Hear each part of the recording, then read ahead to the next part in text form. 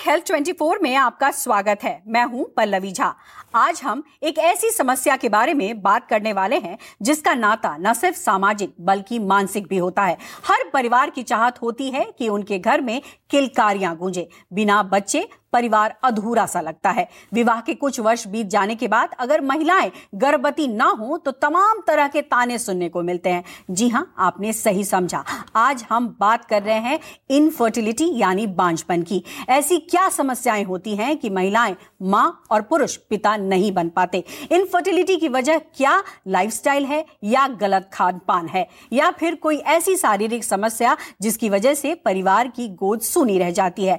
आज हम डॉक्टरों के पैनल से बांझपन की समस्याओं के बारे में जानेंगे। इनफर्टिलिटी कैसे पहचाने, क्या है इनफर्टिलिटी के लक्षण, क्या सिर्फ महिलाओं में समस्या होती है या पुरुष में भी बांझपन की समस्याएं होती हैं, क्या करें क्या ना करें, क्या खाएं क्या ना खाएं, कब डॉक्टरी सलाह ले, आपको हमारे शो से यह उत्तर मिलेगा। तो इसके लिए आज हमारे साथ डॉक्टरों का पैनल जुड़ा हुआ है, जिसमें सबसे पहले मैं परिचय करा दूं तो डॉक्टर शिवानी सचदेव गौड़ हमारे साथ जुड़ रही हैं, जो कि डायरेक्टर हैं SCI IVF की। उसके अलावा डॉक्टर सुप्रिया जायसवाल जुड़ रही हैं, जो कि वाइस प्रेसिडेंट हैं ऑब्स्ट्रियन और गायनेकोलॉजी सोसाइटी पटना से। डॉक्टर समीर भाटी, जो कि डायरेक्टर हैं आपको बता दें स्टार इमेजिंग डायग्नोस्टिक सेंटर से, और डॉक्टर उमा कुमारी अनुपमा जो जुड़ रही हैं, वो भी पटना से जानी मानी गायनेकोलॉजिस्ट हैं। आप तमाम डॉक्टर्स का बहुत बहुत स्वागत है। और जिस टॉपिक पर आज हम चर्चा कर रहे हैं वो इसलिए बहुत इंपॉर्टेंट हो जाता है क्योंकि इसके प्रतिशत लगातार बढ़ रहे हैं। WHO ने भी इशारा किया कि ये सिर्फ भारत की बात नहीं है, विश्व भर में देखा जा रहा है कि बांझपन यानी कि इनफर्टिलिटी की जो परेशानियां हैं वो तेजी से बढ़ रही है। तो सबसे पहले मैं आपका रुख करना चाहूंगी डॉक्टर शिवानी, आखिर प्रमुख वजह आपको क्या दिखाई पड़ती है जिसकी वजह से इस तरीके की समस्याएं दिखाई पड़ रही हैं? और ये समस्या शादी के बाद ही नहीं है, ये समस्या शादी से पहले भी दिख रही है। क्या मुख्य वजह है इसकी? जब हम इनफर्टिलिटी बांझपन के रीजंस देखें तो 30% में मेल फैक्टर होता है, 30% फीमेल फैक्टर, 30% मेल और फीमेल फैक्टर दोनों, इसे हम कंबाइंड बोलते हैं, और 10% अनएक्सप्लेन्ड। इसका मतलब कि हम जितने भी टेस्ट करेंगे सब नॉर्मल आएंगे, फिर भी जो एक दंपति है, कपल, वो प्रेग्नेंट नहीं हो पा रहा है। आज की डेट में जो नंबर 1 रीजन हम देख रहे हैं वो आपने पल्लवी जी हाईलाइट किया है, लाइफस्टाइल डिसऑर्डर्स, जिसमें आता है जो डाइट में चेंजेस हो गए हैं और बिल्कुल फिजिकल एक्टिविटी नहीं हो गई है। हस्बैंड वाइफ की जो लाइफस्टाइल ऐसी अलग हो गई है कि उन्हें जो करेक्ट टाइम है उसकी ना तो नॉलेज है, ना उस समय वो मतलब कंसीव कर पा रहे हैं। हम जब OPD में बैठते हैं तो PCOS, पॉलीसिस्टिक ओवरी, और एंडोमेट्रियोसिस, इन 2 कंडीशंस का लिटरली एक्सप्लोजन हो रहा है। मतलब छोटे से 12 साल की लड़कियां भी आ रही हैं क्लिनिक में पॉलीसिस्टिक ओवरी की परेशानी के साथ। तो ये जो चीजें होती है, इससे ओव्यूलेशन, एक औरत के जो अंडे बनते हैं वो डिस्टर्ब हो जाते हैं, जिसकी वजह से आगे जाके इनफर्टिलिटी का इन्हें सामना करना पड़ता है। पुरुष को देखिए तो smoking, alcohol, lack of sleep, मतलब 8 घंटे से कम अगर आप सोए, और एक अभी स्टडी आई थी कि अगर आप दिन में 20 बार से ज्यादा मोबाइल फोन का इस्तेमाल करते हैं उससे भी पुरुष में शुक्राणु कम हो जाते हैं। और जो एनवायरमेंटल टॉक्सिन्स है, पोल्यूशन पे अभी एक स्टडी पब्लिश हुई है कि उससे 6% इनफर्टिलिटी का जो इंसिडेंस है वो बढ़ गया है। तो काफी सारी लाइफस्टाइल कॉजेज होती है, और इंडिया में एक नंबर 1 रीजन है इन्फेक्शन। अनफॉर्चुनेटली आज की डेट में भी ट्यूबरकुलोसिस हमारी कंट्री में ऑलमोस्ट 30-40% इनफर्टिलिटी केसेस में पाया जाता है। ये इन्फेक्शन से जो फलोपियन ट्यूब होती है वो खराब होती है, और ये नंबर 1 रीजन है IVF करने के लिए। और जब हम कंबाइंड फैक्टर्स देखते हैं तो पुरुषों में स्पर्म की मात्रा कम हो जाती है, उसकी जो मूवमेंट है, मोटिलिटी, जिसे हम ओलिगो एस्थेनोटेराटोस्पर्मिया बोलते हैं, तो इसकी जो प्रोपोर्शन है ये बहुत ज्यादा बढ़ गया है पुरुषों में। इसकी वजह से उन्हें सिंपल टेक्निक से भी प्रेगनेंसी नहीं हो रही है। बहुत लोगों को मुश्किल जो सबसे एडवांस टेक्निक है IVF, उसमें जाना पड़ रहा है। तो इसमें इन्फेक्शंस, लाइफस्टाइल और एनवायरमेंटल सारे फैक्टर्स का एक इफेक्ट दिख रहा है। डॉक्टर, आपने बहुत महत्वपूर्ण पॉइंट्स बताए। एक बताया कि 20 बार से ज्यादा आप मोबाइल देखते हैं, तो ऐसी स्टडीज आई हैं जिससे इनफर्टिलिटी दिख रही है। 6% ड्यू टू पोल्यूशन आपने कहा कि उसमें इजाफा हुआ है। इन्फेक्शन भी रोल प्ले करता है। लेकिन ये जो WHO कह रहा है कि 6 में से 1 महिला वो इनफर्टिलिटी की शिकार हो रही है, तो क्या यही कारण है या कोई और भी वजह है? इसको थोड़ा सा आम भाषा में समझाएं। जैसे आपने पॉलिसिस्टिक प्रॉब्लम की बात की और उससे एवोल्यूशन जो होता है वो इफेक्ट होता है। जो रूरल एरियाज में महिलाएं हैं, गांव देहात में जो महिलाएं रह रही हैं, क्या उनमें इस तरीके की समस्या है? यही वजह है या कोई और वजह है? बहुत अच्छा पॉइंट रेज किया रूरल, क्योंकि ये जो पोल्यूशन की स्टडी आई थी, इन्होंने स्पेसिफिकली रूरल पॉपुलेशन में भी स्टडी किया और ना कि इनफर्टिलिटी बट ऑल्सो मिसकैरेज। मतलब जैसे किसी का प्रेगनेंसी लॉस हो जाता है, जिसे हम अबॉर्शन या मिसकैरेज बोलते हैं, तो उन्होंने ये देखा कि रूरल और अर्बन दोनों जगह पोल्यूशन की वजह से इक्वल इफेक्ट हो रहा है। शायद रूरल में पेस्टिसाइड्स की वजह से और अर्बन एरिया में दूसरे रीजंस की वजह से। एक और बहुत महत्वपूर्ण बात है एज। क्या हो रहा है आजकल, जैसे लड़कियां पढ़ रही हैं और वो अपने करियर पे फोकस कर रही हैं, तो उम्र बढ़ रही है। हो सकता है दूसरे बच्चे के लिए, जिसको हम सेकेंडरी इनफर्टिलिटी बोलते हैं, उसमें वो थोड़ा टाइम ले रही है कि अभी कुछ समय बाद हम करेंगे। अनफॉर्चुनेटली हमने ऐसे भी केसेस देखे हैं जहां पेरेंट्स 40+ है और कोविड की वजह से उनके बच्चों की अनफॉर्चुनेटली मृत्यु हो गई और उसकी वजह से वो अभी सरोगेसी या IVF कराने के लिए आ रहे हैं, क्योंकि उनकी उम्र 40-45 से ज्यादा है। तो जो लेट मैरिज का ट्रेंड है और प्रेगनेंसी को पोस्टपोन करके, जैसे औरतें अपने अंडे फ्रीज करा रही हैं, एग फ्रीज करा रही हैं कि उन्हें अपना करियर बढ़ाना है, फेसबुक, गूगल सब ये सपोर्ट कर रहे, इतने बिग मल्टीनेशनल जिसे सपोर्ट कर रहे, ये भी एक रीजन है कि लेट चाइल्ड बेयरिंग हो रहा है और कॉम्प्लिकेशंस का इंसिडेंस बढ़ रहा है। जी, डॉक्टर सुप्रिया जायसवाल, मैं आपको यहाँ जोड़ना चाहूंगी। कई मुद्दों पर उन्होंने चर्चा की है डॉक्टर शिवानी ने, और कई इंपॉर्टेंट पॉइंट्स भी बताए हैं। सवाल ये है कि जिस तरीके से पर्यावरण बदल रहा है, जिस तरीके से खान पान बदल रहा है, जाहिर तौर पर इसका इम्पैक्ट इस पर हो रहा है।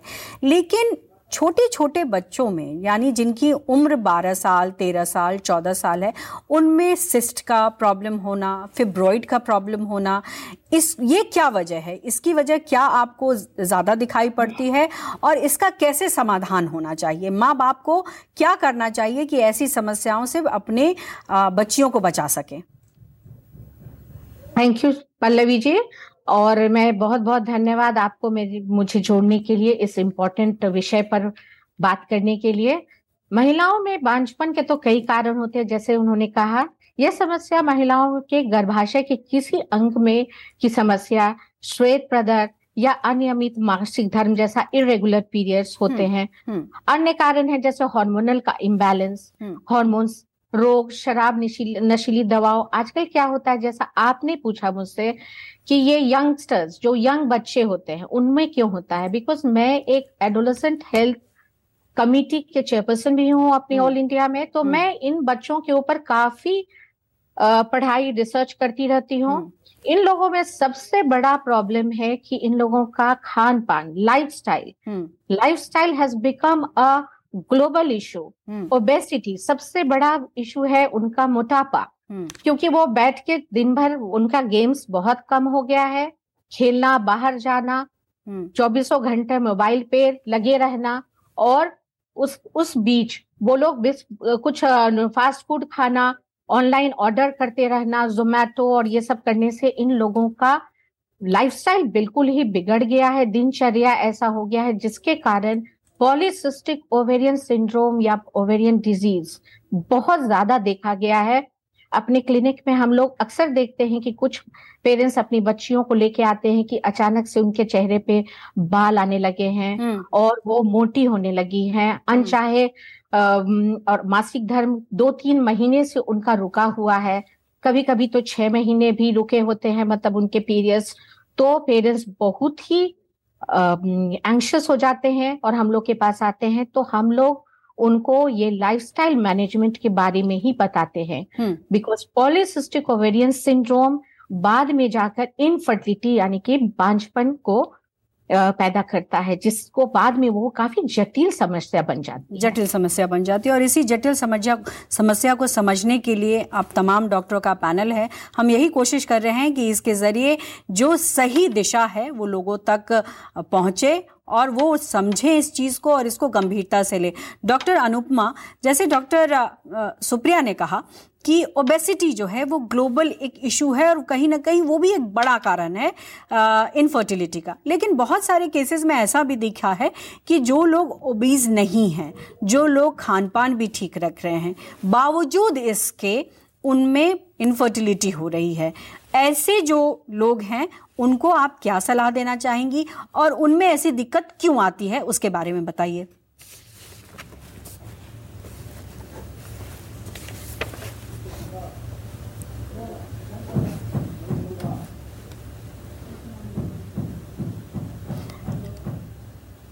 डॉक्टर अनुपमा, आपको मेरी आवाज मिल रही है? डॉक्टर अनुपमा, चलिए शायद हमारा संपर्क उनसे नहीं हो पा रहा है। मैं डॉक्टर शिवानी आपके पास एक बार फिर से रुक करना चाहूंगी। जैसा कि मैंने ये कहा कि ओबीज तो एक प्रमुख समस्या है ही, लेकिन इसके अलावा बहुत सारी ऐसे हेल्दी गर्ल्स हैं या महिलाएं हैं जो कि ओबीज नहीं है, अच्छा खान पान खाती हैं। डॉक्टर अनुपमा को हम संपर्क कर पा रहे हैं? जी, जुड़ गई हैं डॉक्टर अनुपमा। मैं फिर से सवाल कर लेती हूँ। डॉक्टर अनुपमा, मुझे ये समझाएं, हमारे दर्शकों को ये समझाएं कि जो महिलाएं स्वस्थ हैं, जो ओबीज नहीं हैं, जिनको किसी तरीके की परेशानी नहीं है, बावजूद इसके वो इनफर्टिलिटी की शिकार हैं, उनको आप क्या सजेस्ट करेंगी और क्या बड़ी वजह है उनमें जिसकी वजह से बांझपन उनमें दिखाई पड़ता है? हाँ, डॉक्टर कुमारी अनुराग जी जी।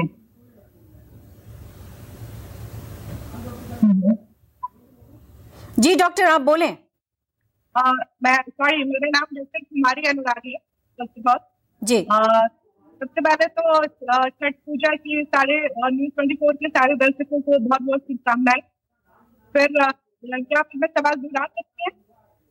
जी जी, मैं ये सवाल कर रही हूँ कि जो महिलाएं हेल्दी हैं, जो ओबीज नहीं हैं, उनका अच्छा खान पान है, उनमें भी इनफर्टिलिटी की शिकायत दिख रही है, तो उन महिलाओं को आप क्या सजेस्ट करना चाहेंगी? क्योंकि हर महिला आईवीएफ नहीं कराना चाहती, हर महिला बड़े प्रोसीजर में नहीं जाना चाहती। ऐसी महिलाओं को आप क्या सजेस्ट करेंगी? सबसे पहले मैं ये बता देना चाहती हूँ कि जितनी भी महिलाओं जिनके बच्चे नहीं हो रहे हैं उनसे इनफर्टिलिटी नहीं, फर्टिलिटी सबसे ज्यादा है। तो फर्टिलिटी में 70% पेशेंट ऐसे होते हैं जिनको इनफर्टिलिटी अच्छी ही नहीं है, जिनको थोड़ी सी मेडिकल सपोर्ट से या फिर इंडोस्कोपिक सर्जरी की सपोर्ट से उनके सारी प्रॉब्लम्स को दूर किया जा सकता है और नेचुरल तरीके से बच्चे किए जा सकते हैं।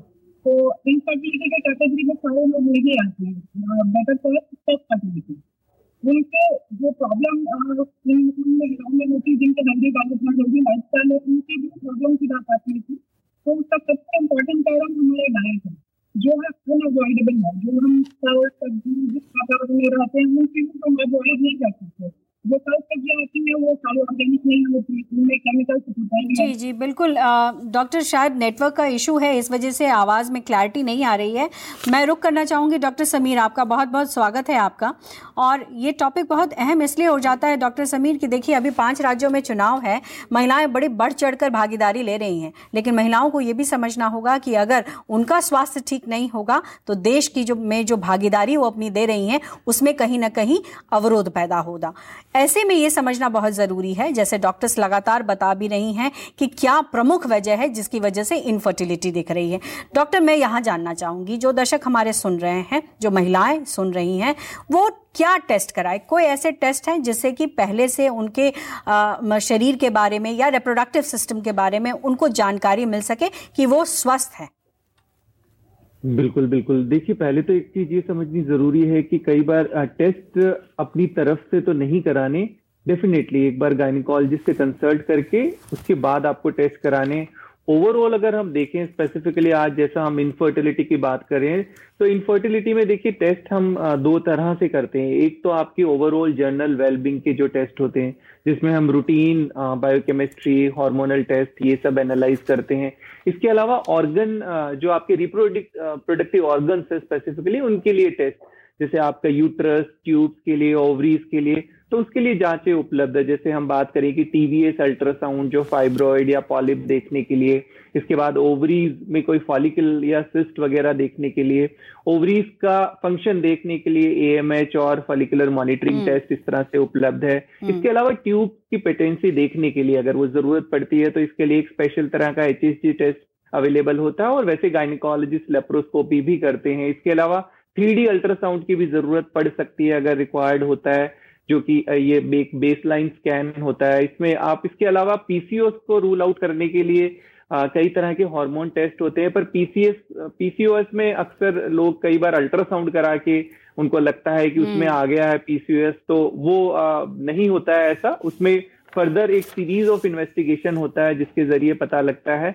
तो यहाँ पर जरूरी ये हो जाता है कि अपनी तरफ से सेल्फ टेस्ट ना कराकर एक बार गायनिक से जरूर मिले, वो आपको एडवाइस करेंगे कि आपके लिए कौन सा टेस्ट उचित है। बिल्कुल, ये बहुत ज़रूरी है समझना कि कोई भी बीमारी का इलाज आप खुद नहीं कर सकते हैं, इसीलिए हमारे आसपास डॉक्टर्स मौजूद हैं।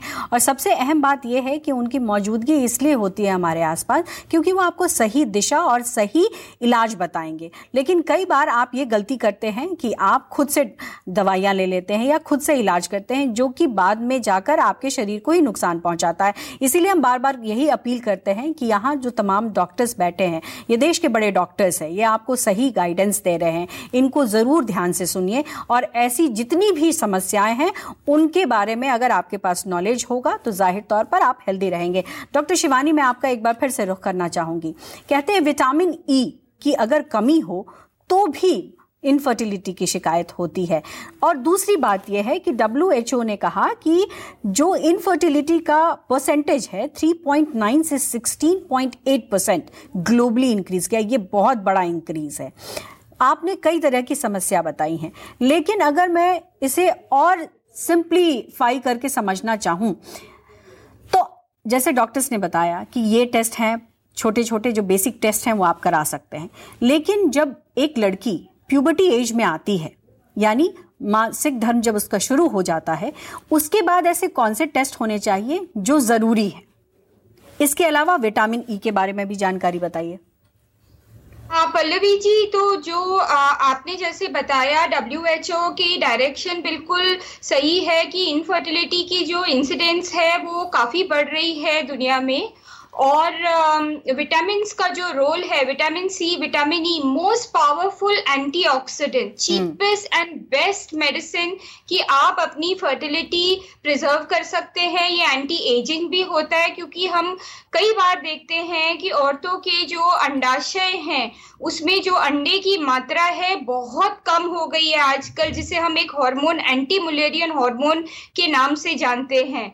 तो लंबे टाइम तक जो ये विटामिन है इन्हें लेना बहुत जरूरी है। साथ में फोलिक एसिड, WHO की ही रिकमेंडेशन है कि मिनिमम 3 से 6 महीने। और मैं ये बहुत इंपॉर्टेंट बात हाईलाइट करना चाहती हूँ कि सिर्फ औरत के लिए ही नहीं, ये हस्बैंड के लिए भी जरूरी है कि वो भी फोलिक एसिड एक बच्चा करने के पहले कम से कम 3 से 6 महीने की ड्यूरेशन तक ले।